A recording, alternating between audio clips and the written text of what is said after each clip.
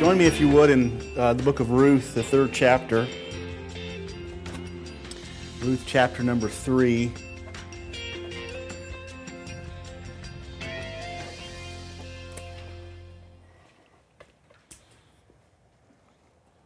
Appreciate my son filling in last week. I believe I was blessed by his message. I got to watch it online and appreciated him filling in and doing that, and you guys encouraging him in that process.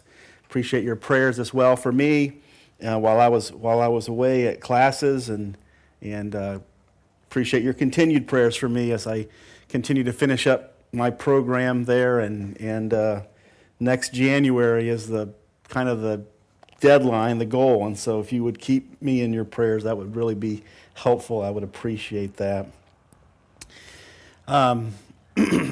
We're halfway through the book of Ruth, and we're entering into chapter number 3 to see kind of the story unfold. It gets kind of down to the nitty-gritty where Ruth is now going to pursue this redemption that is really the theme of the book. This is the kind of the beginning of the process of reaching that pinnacle of being married to Boaz, being set free from the bondage that she was in, to loneliness, number of different things that Ruth experienced in her journey through this book written about her, that she experiences redemption from, deliverance from, as a result of getting married to Boaz. And the story of redemption that's seen in the book of Ruth, just to give you kind of a recap of what we've already addressed. Chapter number 1 describes the need for redemption, as we see backslidden Naomi, a backslidden Christian, and an unworthy sinner in Ruth, somebody who is described very clearly as unworthy of grace, unworthy of the goodness of God, of those things. And pivotal, obviously, to our salvation is a recognition of our unworthiness, a realization and acknowledgement of the fact that whatever we receive from God that is good is built around an unmerited, undeserved favor. And whenever God shows us kindness, it's not because we deserve it. It's not because we've done something to earn it. But whenever God shows us kindness, it is because He decides to show us kindness. It is really built around His character more than it is built around our actions. So there's nothing that we can do to merit God's favor. At the same time, we serve a God that is a favorable God. And we serve a gracious and merciful God who finds pleasure in displaying His mercy and His grace. And so the interesting thing is when you find yourself not in the favor of God, or you find yourself in situations or circumstances in life where it seems like God's hand has been removed from you, the answer to that dilemma is not to do more works. The answer to that dilemma is not to become a better person or to seek that favor through merit. The answer to that dilemma is to get on your face before God and to ask Him for the favor that He desires to show. And that's why James tells us we have not because we don't do enough works to merit it, right? Is that the same James in your Bible? It's not the same James in my Bible either. He says we have not because we do not ask. We do not recognize our unworthiness and then plead with God, approach God, address God in such a way as to desire from Him the grace and the mercy that He desires to show. That is a part of His character. So chapter number 1 is built around the beginning of this journey as Naomi backslides and goes to Moab. She meets this Moabite woman, a few of them, and we see the sinfulness and the unworthiness of these women, these people, for redemption.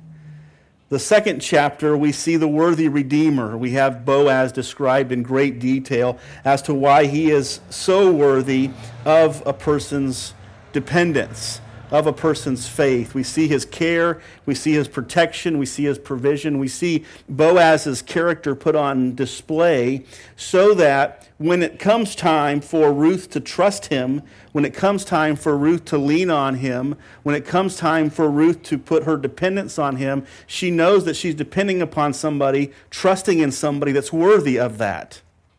Nothing worse than trusting or depending on somebody who is not worthy of our trust or dependence.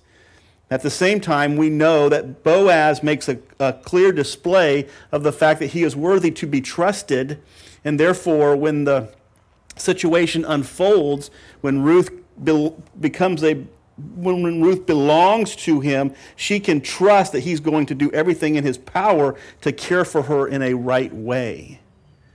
And so we see that unfold in chapter number 2, so that Ruth will ultimately trust in him. And that's Christ, obviously. It's a picture of Christ, and that we're meant to put our dependence in Christ. And the Word of God, especially the Gospels, the 4 Gospels, are a display of Christ's character. You could almost take the 4 Gospels and capture them in chapter number 2 of Ruth, describing Boaz, and you see in the Gospels, you see a much more detailed display of the character of Christ than you see in chapter number 2 of Ruth, but the goal is the same. The goal is that Ruth would trust Boaz and belong to him, and the goal for us is that we would trust Christ, and we would trust him in such a way as that we would give him our life. We would trust him with our life. We would belong to him. And there isn't a plea in Scripture for us to add Christ to our program. There isn't a plea in Scripture for us to bring Christ along in our system. The plea in Scripture is for us to become a part of Christ's life. It is to lay down our life, to die to ourselves, and to become one with Christ. This is a system, this is a mindset that is very much foreign to our modern culture and our modern system of functioning. Independence and self is kind of the focal point of what we want today, or what the world is pressing us into today. But the opposite is really what the Lord wants from us. He wants us to lay down our lives. If a man will be my disciple, he must, the very first demand of being a disciple of Christ, if you will be my disciple, you must deny yourself. The first demand of it is to deny yourself, to take up your cross, which is a picture of dying. You must deny yourself, take up your cross, and then you can follow Jesus. So belonging to Jesus Christ, in chapter number 2 and in the Gospels, we see how worthy he is of our trust, how worthy he is of our dependence, how worthy he is of us denying ourselves and becoming one with him. His life is so much better than ours anyway, amen? You see that through the Gospels. We get to understand that. Chapter number 3 we enter into, and the title of this morning's message is The Plan of Redemption. We begin to see the plan unfold, and we see some truths in the first several verses of Ruth 3 unfolding for us in regards to God's plan of redemption working itself out. Redemption, just to give you a few definitions of it before we read our text. Redemption is something being restored to its rightful owner. It is something that has been lost and it's being brought back. It's something that has been, maybe you've had something. Spurgeon gives a story of a young boy who had spent a number of hours and weeks chiseling away with his wood and his woodworking tools to make this extraordinary boat. And he makes this boat, and every time it rains, he takes that boat outside and he puts it in the water stream, and that he has a string tied to it so that boat will float down, and he can hold on to it so that it doesn't get too far away, and he loses it. Well, one day that young boy is out there and he's enjoying the boat that he created, and he's letting it go down the stream, and that string breaks and that boat floats away and it's gone. And one day that same boy is walking through the town, and he notices over in one of the shop store windows is a boat that looks very similar to his boat. He goes into the store and he says to the store owner, he looks over the boat and he says, "Hey, that's my boat." He says, "That's my boat. I want my boat back." And the store owner says, "No, that's no longer your boat. That's my boat now." And he says, "It will cost you to get that boat back." And the young boy says, "How much will it cost?" And the store owner says, "That will cost you $20. So the young boy runs home and he gets $20 and he comes back and he buys that boat back that was already his. It was rightfully his. But he has to pay a price to get it back because it was lost. The same principle is true about us. The Bible says in Isaiah, "All we like sheep have gone astray. We have turned everyone to his own way, and the Lord hath laid upon Jesus the iniquity of us all." We have all, like that boat, the string between us and God has been broken. God is our creator. He has rightful ownership to us. He is the one who, Genesis chapter number 1, he's the one who created us in his image. And that picture, that string has been broken, and we've gone down our own path in our own way, and we find ourselves owned by somebody else now. The Bible teaches us that we find ourselves owned by sin. We find ourselves owned by pride and self and lust, and we find ourselves owned by all of these self-oriented things, these self-focused things. The Bible says that 2,000 years ago, God sent his Son, Jesus Christ, into this world to purchase back that which was rightfully his, to buy it back. And what was the price that he had to pay to get us back? It was the price of his own blood. But it was a worthy price. It was a price that was sufficient and significant enough to bring us back to himself. This is what redemption is. Redemption is when we're restored back to God. In this passage of Scripture, we're going to see Ruth redeemed. And we're going to see the process. And just follow along with me. I'll make a few comments as we walk through the text. And then I want to give you some truth this morning to take home with you. The Bible says in chapter 3 and verse number 1, "Then Naomi, her mother-in-law, said to her, 'My daughter, should I not seek rest for you that it may be well with you?'" And we see in verse number 1 that Naomi begins to develop a plan. She begins to have a process in mind by which she can bring rest to Ruth. And rest is the term used in the book of Ruth. It's used on a few occasions. Actually, Naomi says in chapter number 1 that the two daughters-in-law might find rest by marrying another Moabite.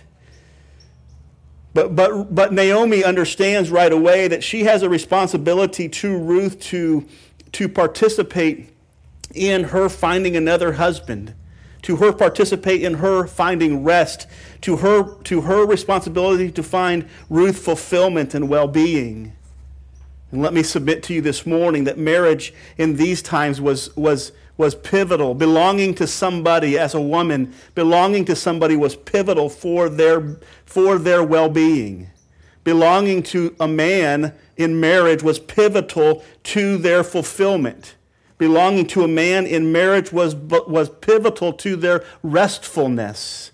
The reason why she was out gleaning in the fields and the reason why Naomi was out gleaning in the fields and laboring outside of the home was because they had no one to care for them so that they could rest.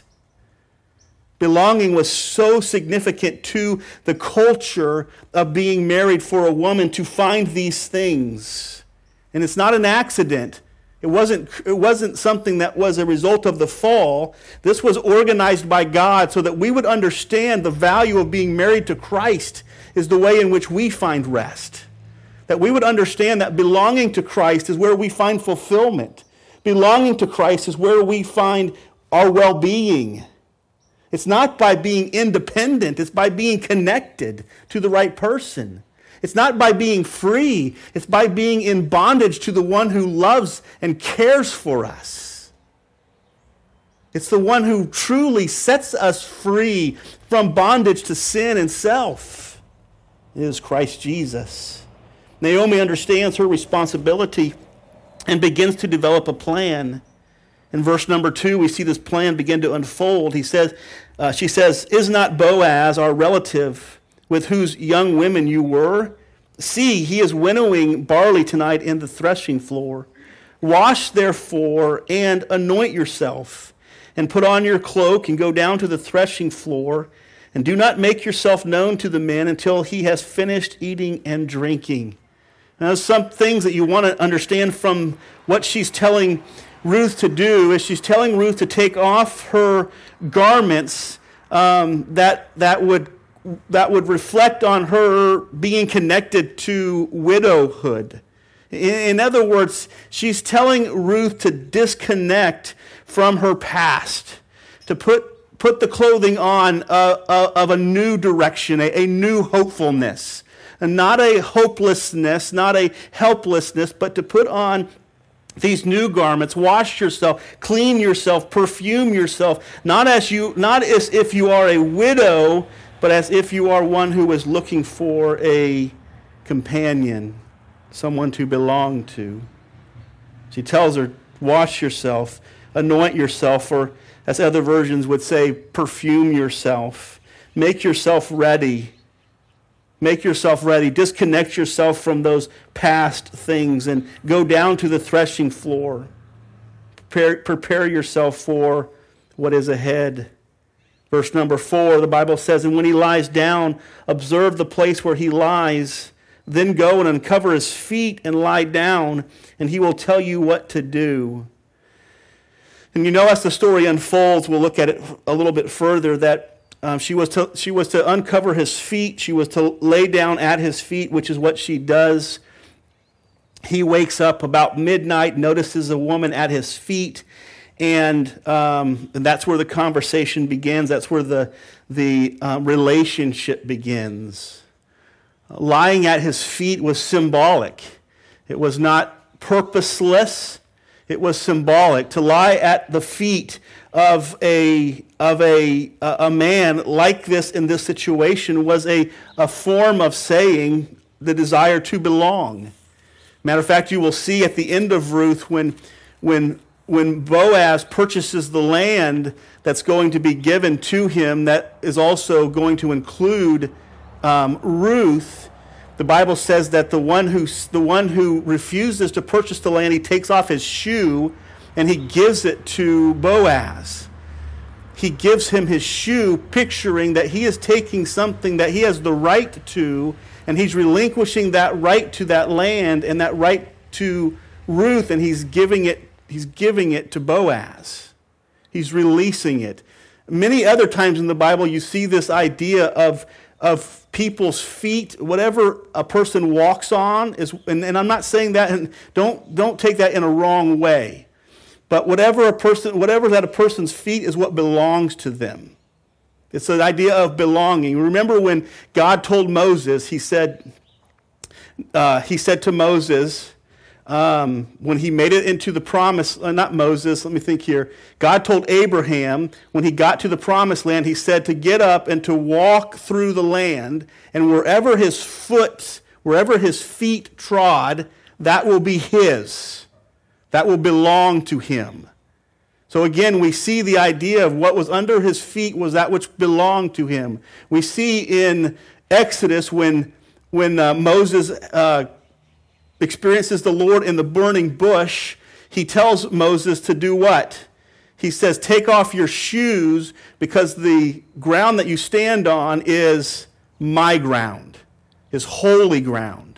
So in all of these cases and other places in the Bible as well, you have this picture of that which is related to the feet as being that which belongs to somebody. It's not the idea of somebody being a footmat to somebody. It's a picture.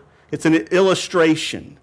Okay? So that we can understand, in this case, her laying at his feet was in many ways a proposal for her to belong to him.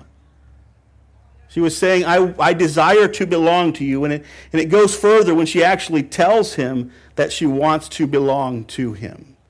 So it's important to note this is not a negative view of Ruth. It's not a belittling view of Ruth or an exalting view of Boaz. It's a analogy, if you will, of what's taking place here. And so we want to recognize that as we go through. This is symbolic of Ruth desiring to belong to Boaz. The Bible says in verse number 5, and she replied, all that you say I will do. So she went down to the threshing floor and did just as her mother-in-law had commanded her. And when Boaz had eaten and drunk, and his heart was merry, he went to lie down at the end of the heap of grain. Then she came softly and uncovered his feet and lay down. At midnight the man was startled and turned over, and behold, a woman lay at his feet. And he said, who are you? And she answered, I am Ruth, your servant. Spread your wings over your servant, for you are a redeemer. Now notice something here. This is very unique from the chapter number 2, because Ruth would not refer to herself as his servant. Matter of fact, on 2 occasions that we see in chapter number 2, Ruth says to him, I am not your servant. She implies an unworthiness to be his servant.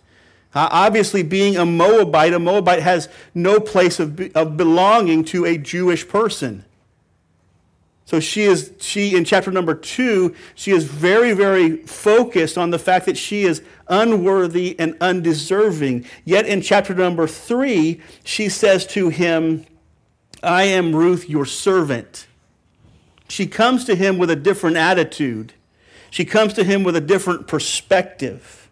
And then she says, not only does she say, I am Ruth, your servant, she says, spread your wings over your servant, for you are a redeemer. So she asks him, spreading your wings over your servant is another way of saying that would be to spread your garment over me. And again, this was also symbolic of like the hen that gathers her chicks under her wings. The Bible refers to God as gathering his chicks under his wings. That's a terminology of care, a description of somebody who is under the protection of Boaz in this case, or of the hen who's gathered the chicks, under the protection, the care, the provision of that individual. Ruth says, spread your wings over me. In other words, let me belong to you. Let me be a part of your world. Let me be a part of your life. Again, we're pressed to see the lack of individuality here, the desire to be in somebody else's world and to belong in that world. Not seen in a negative light, but seen in a positive light. Seen in a way that was glorious. We also notice about this that she insists on spreading your wings. There's not a question mark at the end of this phrase. There is a period. This is an insistence. Spread your wings over me. She's insisting that he spread her wings over her to protect her, to provide for her. And her insistence, get this, her insistence is not based upon her worthiness, but her insistence on him spreading his wings over her is based upon his character. It's based completely on what Ruth now knows about Boaz. What we see in chapter number 2 is now the foundation by which Ruth is saying, I'm your servant, spread your wings over me. Over and over again in the text, we also see that the reference to his women that she was going with in the fields gleaning. She just wants to be a part of the group, part of the community, if you will. Because why? Why was it so important for her why was it so valuable for her just to belong in the community of Boaz? Because of Boaz's character. It was Boaz that made it a great thing to belong to him. And so it is with Christ. It is the same thing. It is his character that makes it so great that we belong to him, that we identify with him, and that we identify in him. I mentioned to my wife the other day, we were talking about somebody had recently said, when was asked the question of who they were, their response was, I am a, and then they put their career at the end of this. And I told my wife, I said, it's interesting how we all identify. It's not like that's what we do, It's like I do farming, or I do woodwork, or I do this, or I do that. It's become, that's who we are. That's our identity now. I am this. Well, no, we're not this. We are Christians. We can say that. That's what we identify. That's where our identity is. We do certain things. Everybody in here does something different. But that's not who you are. Who you are is a Christian. You are a follower of Christ. You have identified with him, become one with him. And it's super, super important, and it's super fulfilling and satisfying, or at least it should be. Verse number 10, the Bible says, and he said, may you be blessed by the Lord, my daughter. You have made this last kindness more than the first, in that you have not gone after young men, whether poor or rich. And now, my daughter, do not fear. I will be for you all that you ask. For all my fellow townsmen know that you are a worthy woman. You'll notice just really quick here that Ruth, that Boaz recognizes that even in Ruth's insistence and her proclamation that I am your servant, and that being your servant, I am insisting that you put your wings over me, in that Boaz sees it as a request. It's a bold request. It's a request that's full of faith and confidence that Boaz would do what he was asked to do. But yet at the same time, notice it is a request. She is asking Boaz to do these things with full confidence that he will do these things. Verse number 12, and now it is true that I am a redeemer. And now it is true that I am a redeemer. Yet there is a redeemer nearer than I. Remain tonight, and in the morning, if he will redeem you, good, let him do it. But if he is not willing to redeem you, then as the Lord lives, I will redeem you. Lie down until the morning. I'm not going to get into a lot of explanation of the last few verses. I believe that we'll talk about those a little bit next week with the closer redeemer. There was a closer redeemer, somebody who was closer in relation to Elimelech, that could have redeemed Ruth in this situation, but chose not to, and obviously opened the door for Boaz to do it. So with this part of the narrative, this part of the story kind of unfolding here, what we see is this plan. How is this redemption going to take place? What is the process that has to happen for someone to be redeemed? What is the process that Ruth is going to have to go through to experience redemption? We must note that as we go through this, and we're practicalizing it now, we must understand, in order to get the proper truths out of it, the spiritual truths, that Ruth is a representation of the unbeliever, Naomi is a representation of a restored backslider, and Boaz is a representation of the Redeemer, of Christ. So let's look at three things from this text, from this part of the narrative, that will help us understand the process by which somebody is redeemed.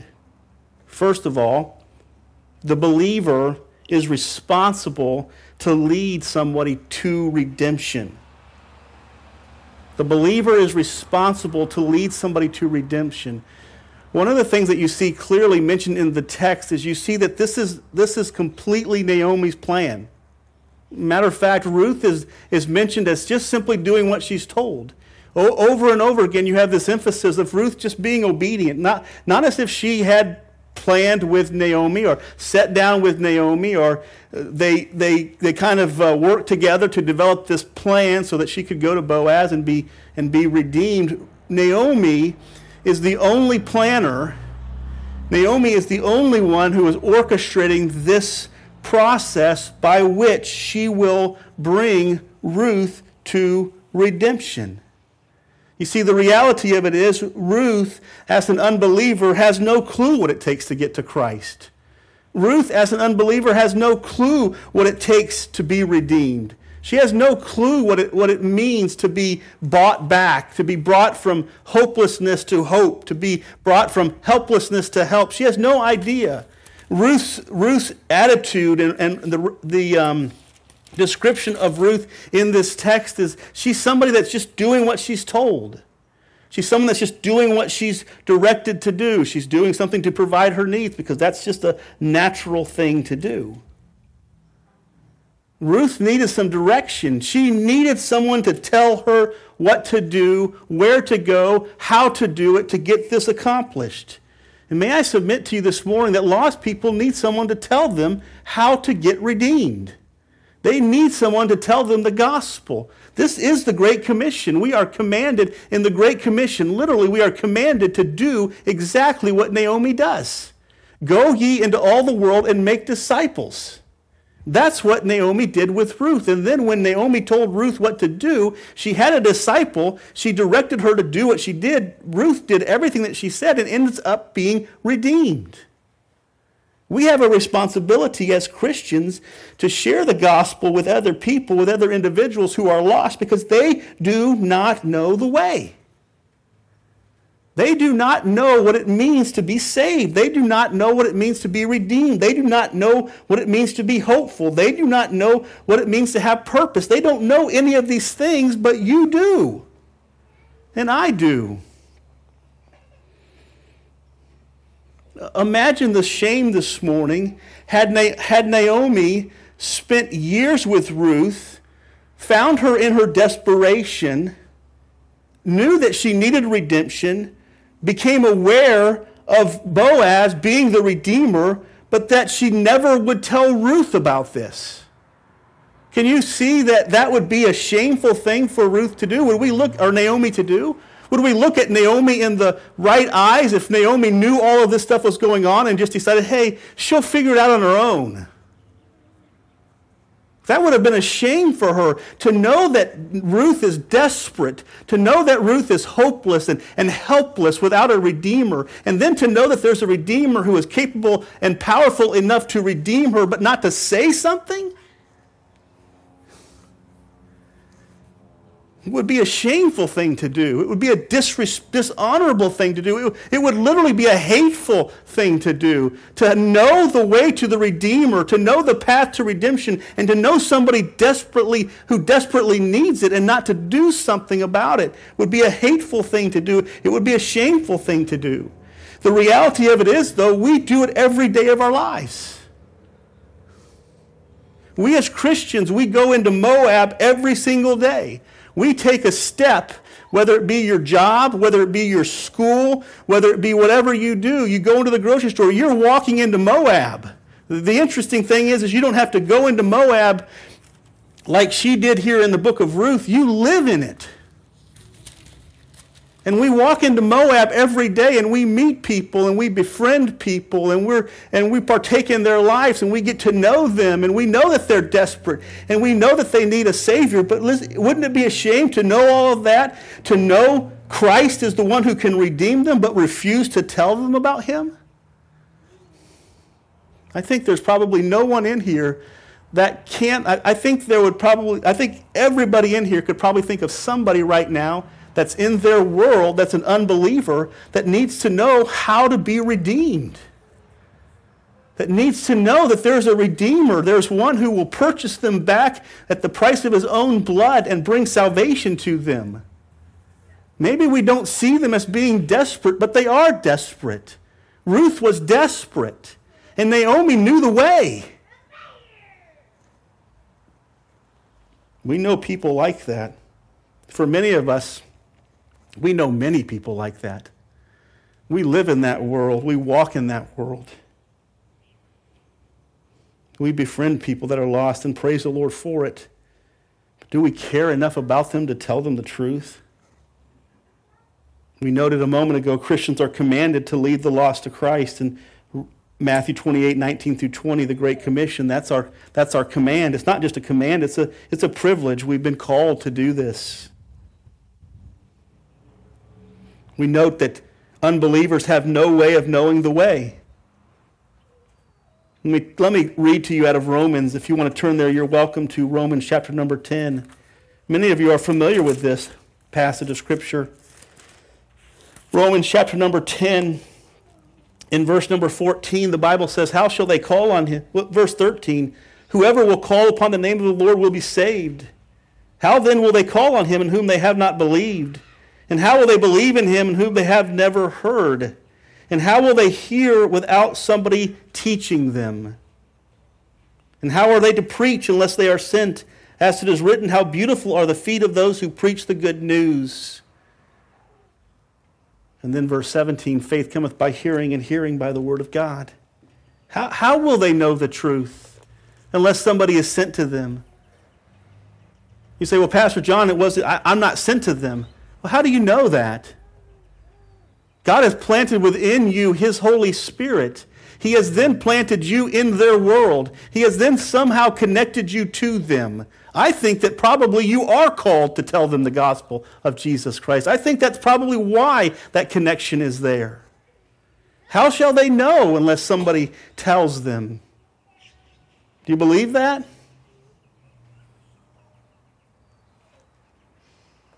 Recipients of grace are called to be conduits of grace.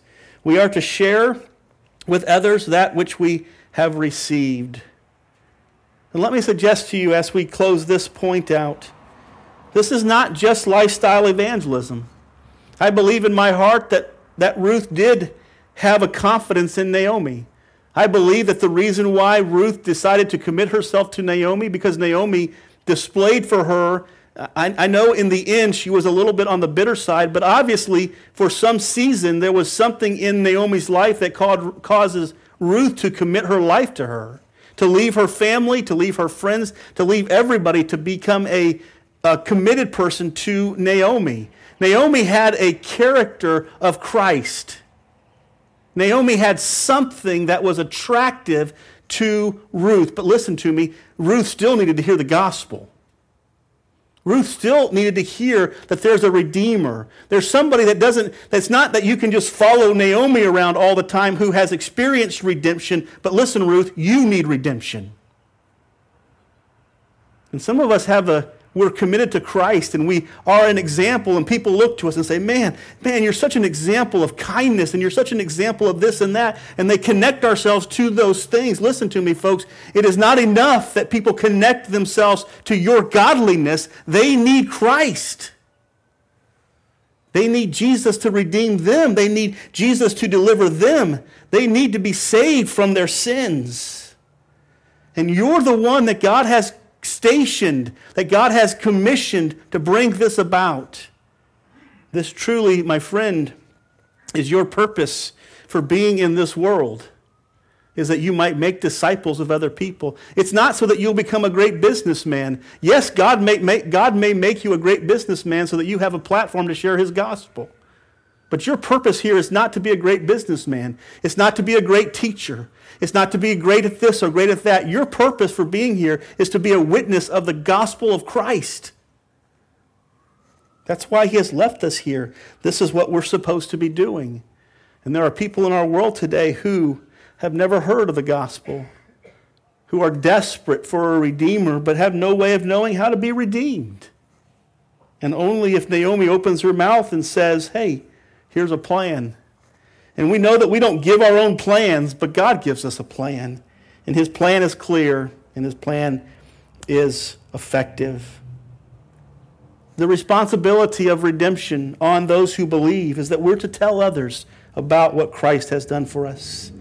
Number 2 this morning, the requirement for redemption. We see several things in this text that Ruth is told to do in preparation for meeting Boaz that are directly connected to what we do as we plan to meet our Redeemer, Christ. We see in chapter number 1 an acknowledgement of our unworthiness. For a person to seek redemption, they first have to understand their need for redemption. They have to see their life as being worthless, as being condemned under the condemnation of Almighty God. They have to see that in order to ever forsake it and seek belonging in somebody else.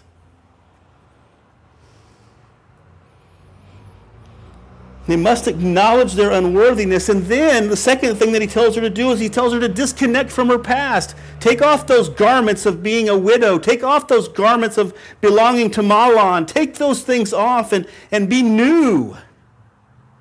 She was to wash and perfume and change her clothes, to disconnect from her old identity. She no longer was to identify as a widow. She was no longer to identify as a gleaner in the fields.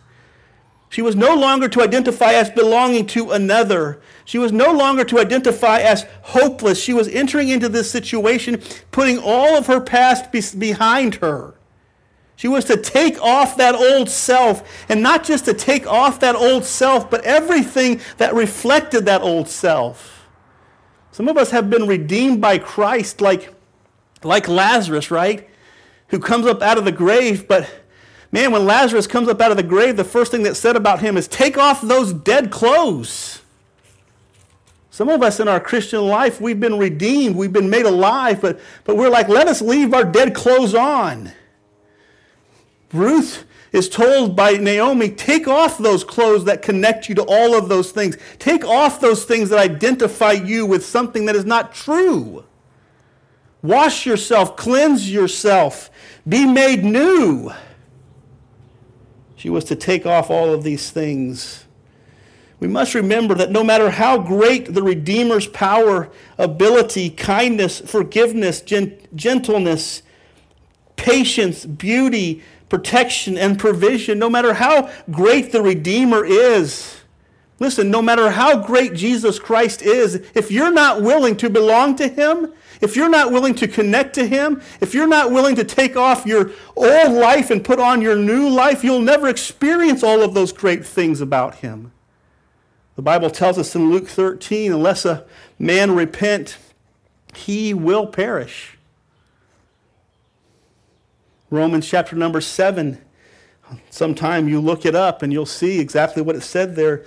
The Bible says that you cannot be married to another until your first marriage partner has died. And it's not referring specifically to the marriages of our day. What it's referring to is a spiritual marriage that goes from being married to self and sin to being married to Christ. And he's saying you can't be married to Christ until you're no longer married to self and sin. You have to die to that, or that has to die to you. You put that off, and what she tells Ruth is, Ruth, take off all of those connections, take all of those things off that reflect on your past life and put on these new things. You're getting ready to be redeemed. You're getting ready to be set free. Something is taking place here, and it's all, Naomi is completely full of faith that it's going to happen. Ruth, maybe not, but she's just doing what she's told. Naomi knows what's getting ready to happen because she's experienced it. Naomi knows what it's like to be connected to the Master. She knows what it's like to belong to Jesus. She knows it, she sees it, she's experienced it, and she's excited for it for Ruth, but Ruth is just doing what she's told. I think God was already doing a work in Ruth's heart. I think there was already life taking place there, renewal, regeneration, if you will. And it was getting ready to come to fruition with her meeting Boaz and belonging to him and having fulfillment and purpose. Listen, the fulfillment and the purpose like we see at the end of the book of Ruth is so powerful. It literally says it this way, that Ruth to Naomi was better than 7 sons. In other words, what he means is that the deliverance that Naomi experienced was a deliverance that was better than 1,000 sons. Repentance. We come to our Lord in repentance. We come to Him empty of ourselves, broken by our sinfulness, broken by our depravity, broken by all of the things that we have done to defame Him, broken by our wandering away from Him. This is what brings us to Him. Listen, nobody comes to Christ unless they see themselves. Nobody comes to Christ rightly unless they see themselves as depraved and sinful before God and needing of a Redeemer. And then she comes in faith. Not only is a repentance necessary, but she's to come in faith. Faith is acting on the basis of somebody else's character. It's actually boldly acting on the basis of somebody else's character. It is what Naomi and Ruth knew about Boaz that caused Ruth to go to him. for redemption. It was completely based upon Boaz's character and not her character. And may I submit to you that people need to know what Jesus Christ is capable of doing. They need to know Jesus' character. It's going to be Jesus' character that brings them to him. To know of his love, to know of his kindness and his forgiveness, to know of his patience and his gentleness, to know of his kindness and his care, to know of his protection and his provision. To know the character of Christ is what's going to draw people to him. But who knows the character of Christ better than us? Right? When we're walking through life, we should be telling people, yes, my life is like this, but it's like this because of Jesus. The faith. She had to come in repentance. She had to come in faith. She had to believe. Faith was going to Boaz, entering into his presence, being willing. Listen, this whole narrative, as we get into it, is a little bit weird, right? There's some things in there that you just really have to wrap your mind around. Like, man, why would she do that? But she was full of faith that this was going to work. She was full of faith. She was full of understanding that Naomi was telling her the truth, and she was going to follow through with something that just seemed somewhat odd. But there was faith that she did it. In the same way that there was faith when Esther went to Ahasuerus and told him what she told him. There was extraordinary faith in that. And when we come to Christ, we have to have extreme faith in Christ. We must know his character. We must know him biblically. We must know him faithfully. We must know him in the fullness of his character, which is what gives us the confidence to come to him. Faith is when she went to Boaz. Faith was when she identified herself as a servant. Up until this point, she hadn't, but now she sees herself as a servant of Boaz. That's a faith statement. She's making a statement that is built completely on her belief that Boaz is going to receive her into his world. That's because she knows him now. And that's we know Christ. We know his character. We know his kindness. We know all of these things about him. We can go to him and know, no, I'm not just a servant, but I am your son. I am your daughter. It is faith that does that. It is faith that sets us free. Faith that delivers us. And then the faith is also seen in her insisting on his acceptance. Expecting grace and mercy from the one who loves to show grace and mercy. When do we go to the Lord and plead with him for mercy with extraordinary faith, believing that he loves to show it? He loves to show it. That's what she does here. She goes with this anticipation that he's going to show grace and mercy because it is within his character to do so. The only way that you know that is if you know his character. You must know the character of the Redeemer to go to him with confidence, to go to him and identify as his servant, and to go to him and insist on his acceptance in a humble way. John 6:37, the Bible says, "All that the Father gives to me will come to me, and whoever comes to me I will in no wise cast out." And then Micah 7 and verse 18 says, "Who is a God like you, pardoning iniquity and passing over transgressions for the remnant of his inheritance? He does not retain his anger forever, but he delights in showing mercy."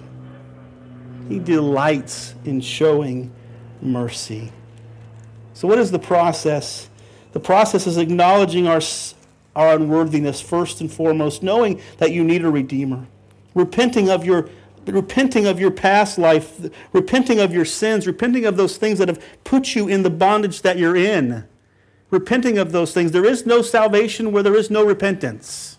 There must be repentance. There must be an acknowledgement that your way is the wrong way.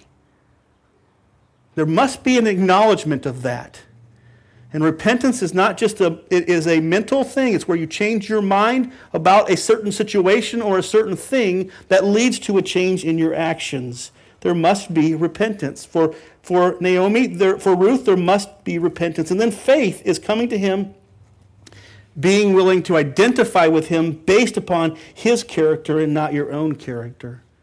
The Christian life is based upon hope. It is hoping in the character of God and the sufficiency of Christ. The Bible tells us, lastly, this morning, the request for redemption. Notice that Boaz recognizes these as a request. She was asking her to be his servant. She was asking him if she could be his servant, and she was asking him if he would accept her, if he would wrap his wings over her and become her protection, become her provision, become everything to her. Listen, folks, please do not belittle this concept. This is the gospel. When you become under the protection and provision of another, identified through marriage, it is a good thing, not a bad thing. I fear that we have adopted what the culture says about marriage and about individuality that has distorted us and driven us completely away from what God says about it. We must get back to what is the biblical expression. What does God see in marriage? What did God create marriage for? Then we have to manifest it so that others can see it as well. But first we have to believe it.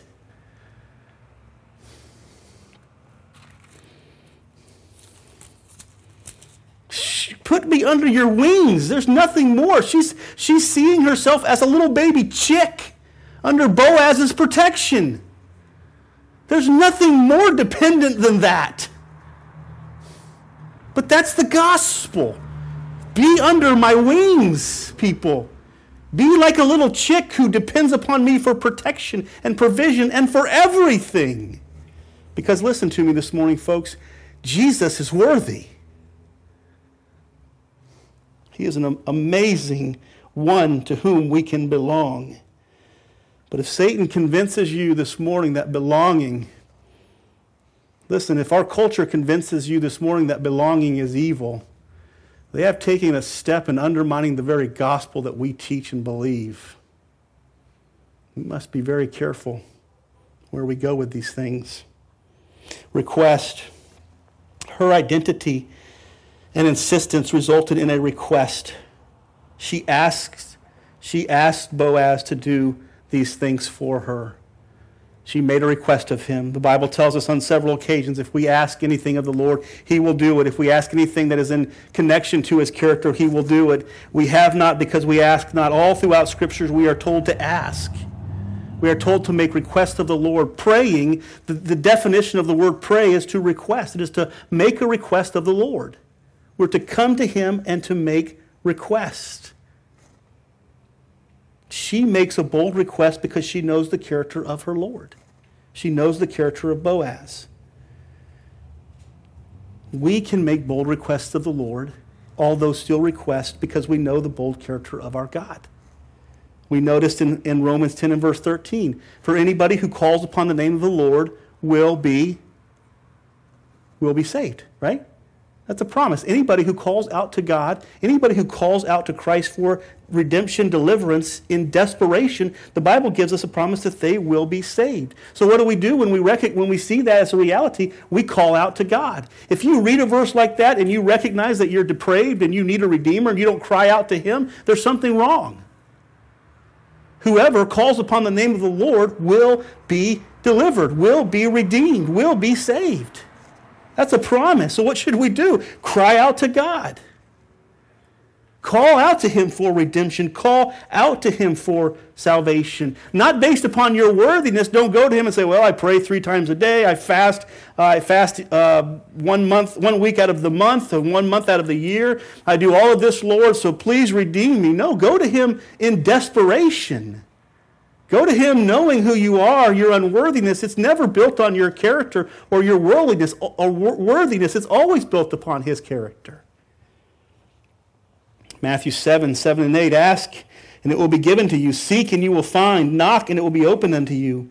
For whoever asks receives, and the one who seeks finds, and the one who knocks, it will be opened unto you. We make requests of our Lord. Ask him for what we need. Salvation ultimately, but other things as well. In closing, if you're here with us this morning and you are a believer, you're a follower of Christ, you've experienced redemption, you know Christ as your Savior, you know what it means to be set free from the bondage of sin, listen to me.